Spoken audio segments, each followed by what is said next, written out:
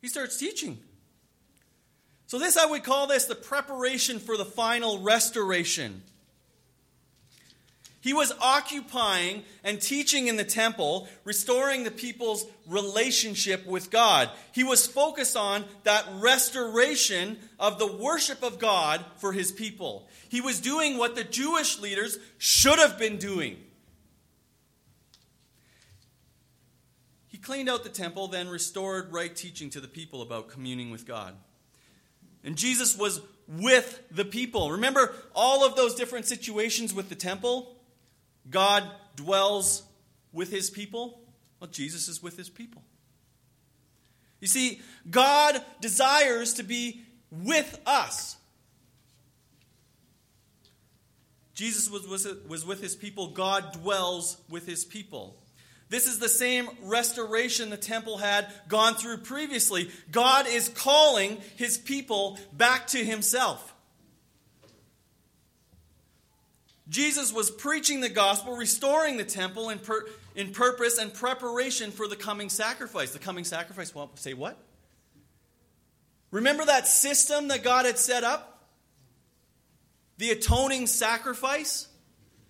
That ordinance that was important in the restoration of the people to God? Jesus was preaching the gospel, restoring the temple in purpose and preparation for the coming sacrifice. An atoning sacrifice that would be needed to restore the connection between God and mankind. As we prepare for Easter, and next week I'm sure this will be preached about, but Jesus later in the Easter week becomes that sacrifice when he is rejected and crucified. So what is he doing that point to? He's preparing for the final restoration. This is the last time the temple is going to be restored. And it's going to be for eternity. Number 3, our response. We either have a chance to reject. We're faced with a choice. The Jewish leaders were faced with the same choice. You see, 55 messianic prophecies fulfilled by Jesus. These people spend their entire lives studying the Old Testament. Many of them, I'm pretty sure they actually had to have it memorized. Memorized the entire Torah, the entire Old Testament, all of the prophecies, 55 prophecies Jesus fulfills. You think they would have seen at least one. What was the Jewish leaders' response to Jesus' actions? Well, they didn't like that he punted them out of the temple. He didn't like that he was constantly calling them hypocrites. You see, Jesus looked at their position, their standing, and they were high-ranking officials. They were, held in honor by the people. You know what? Jesus didn't really care. He looked at them and said, hypocrites. And not only that, he pushed them out of the temple and said, you're not worthy to be here. He put on display their inability to be what they thought they were. He put it on display for the people. I'm sure that didn't make him very happy. They thought they were the conduit for people to God. They had elevated themselves in importance without the discipline of understanding their place before God. I'm going to just underline that sentence right there. They didn't understand the importance of the discipline of understanding their place before God. The discipline of understanding their place before God. The reality was they had corrupted their purpose and lost sight of what they were intended to do. They got obsessed with their own importance and glorification. They had forgotten why mankind was created in the first place in the Garden of Eden. Guess what? It wasn't for them. It was for God. God was sovereignly at the center of mankind's creation. God desires to be with his people. God dwells with his people. We can clearly see this through the many times God drew his people back to himself before finally sending his son. If you read through the different parables, Jesus even talks about it. He has a parable where he says, yeah, I sent this prophet, I sent this prophet, I sent this prophet. Now I'm going to send my son. And what are you going to do? You're going to kill him. They cared more about themselves and how they were viewed by others. 55 prophecies that Jesus fulfilled in the Old Testament. The Jewish leaders would have been very familiar with these passages, as many of them would have the whole Old Testament memorized. We can have head knowledge, and I fall into this category all the time. We can have head knowledge about Jesus, about God, but we can miss what is blatantly staring us in the face. Why do you think they missed Jesus as Messiah? Why do you think that is? I got a few guesses on my part. I can only, suppose what those are. Looking at my own life, I can see the things that I do and kind of maybe put that on them. Why do you think they miss these facts? Well, for me, self-importance. They just looked at themselves and said, man, I'm super important. Self-centeredness. Self-assuredness. They thought that they were the ticket. Self-deception. The Jewish leadership was so focused on their own importance that they missed the fulfillment of the messianic prophecy. It's probably the thing that they were all looking for throughout the entire scope of Israel's history, and they missed it. Why? They were too focused on themselves. This is why Jesus wept before entering the city during the triumphal entry. The Jewish leaders, with all their power, all their money, all their intelligence, all their influence, they could not see nor accept Jesus as Savior because it would require them to bring themselves to low standing. It would require them to escape their own self-deception and return to proper worship of God. They would have to give every worldly gain, they would have to give it up to serve Him. A humble carpenter. Who's that Jesus guy? What? I know Joseph. He's a carpenter. He built my table.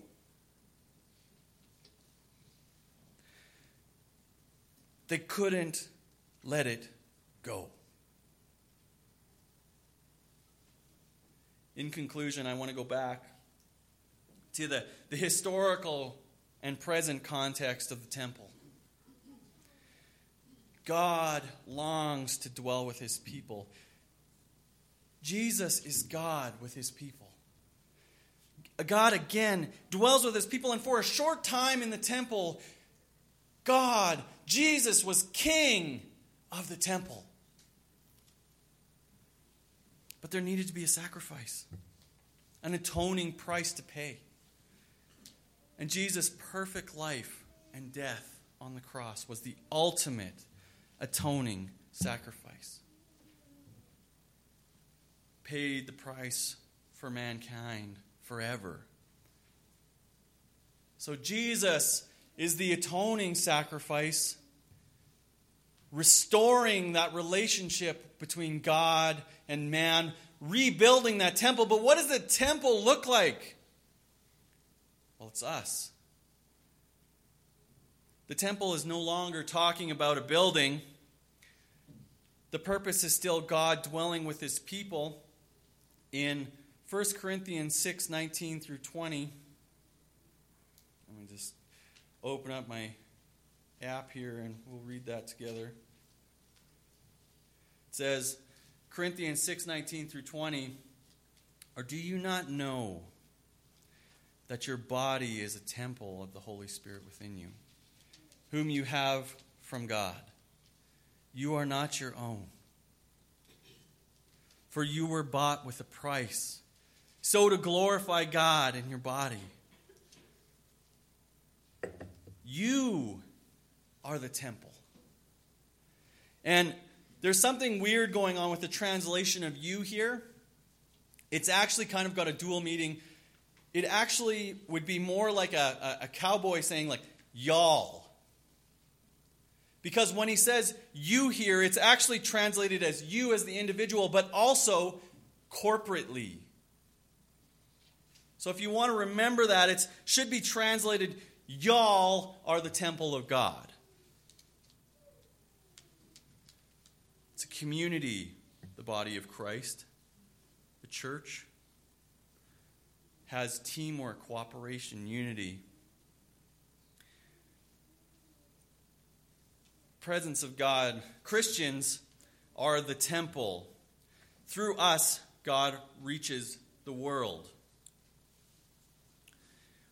As we move, God moves. We take God wherever we go. We have God here in communion, in community together. So let's just think about entering the celebration of Easter week. Welcome Jesus to clean the temple. The first act of the Messianic King was to clear the temple. As we go into this week, you are the temple where God dwells. You are the temple where God dwells. Your body, mind, spirit are where the Lord can reunite with you personally, restoring the relationship of humankind like we had in the garden at the beginning. Will you let him reign as king over your temple? That being the body of believers here at Evangelical Free Church in Wainwright. That being you personally. Will you let him touch your heart? Will you allow him to clean out the parts of your life that require cleaning so that you can be restored in your relationship with God?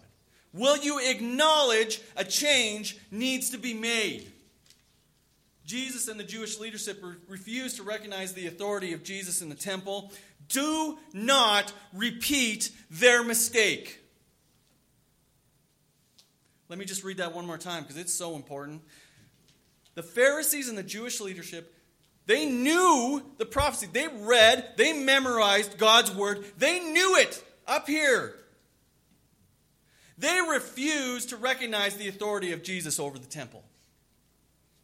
Do not repeat their mistake.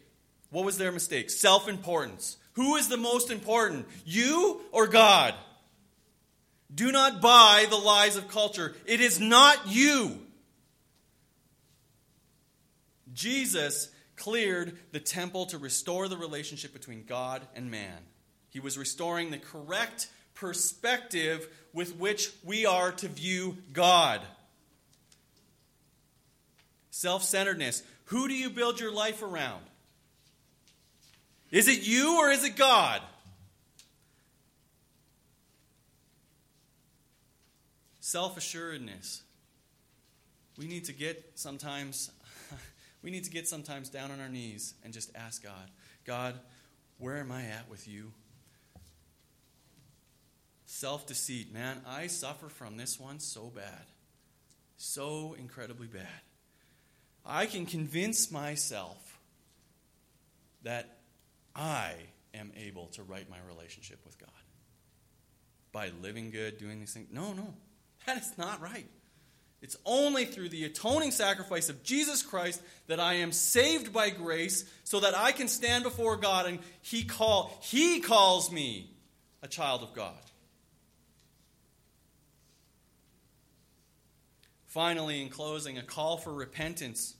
Matthew 4:17 says, "From that time Jesus began to preach, saying, 'Repent, for the kingdom of heaven is at hand.'" Let's see what else Jesus had to say. Luke 5:13 says, I have not come to call the righteous, but I have called the sinners to repentance. Let's see what else Jesus has to say. Matthew 4:17 says, "From that time Jesus began to preach, saying, 'Repent, for the kingdom of heaven is at hand.'" Repent, repent, repent.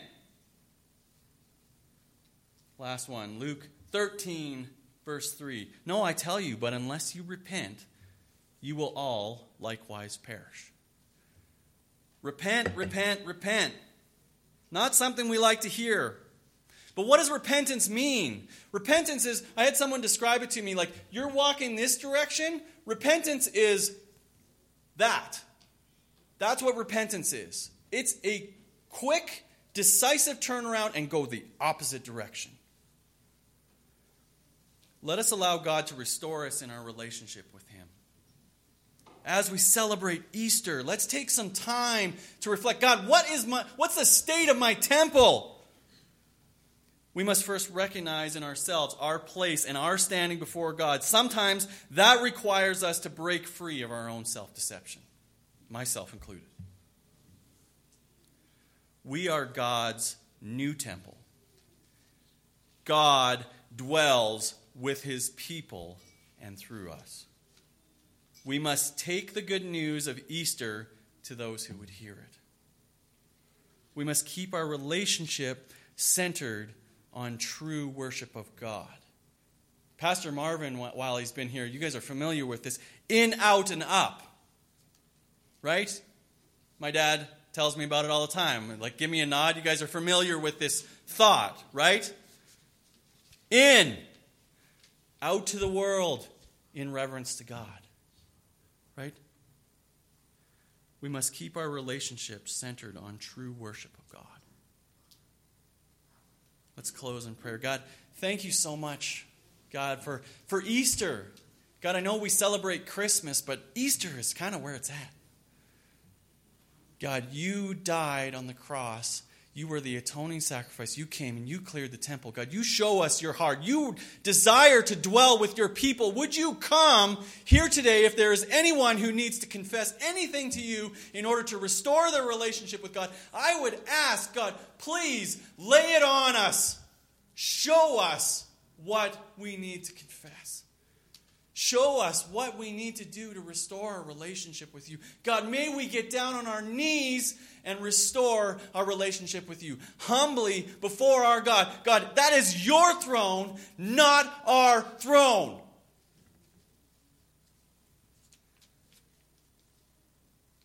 Thank you, God. Thank you. Thank you for the sacrifice you gave to us in your Son when we rejected all the prophets that came. God, thank you that you sent him, even though our ancestors ended up killing him. God, he is the perfect atoning sacrifice, that we are covered in that blood. We are covered by the blood of Jesus Christ, and we can be called children of God. Amen. Amen.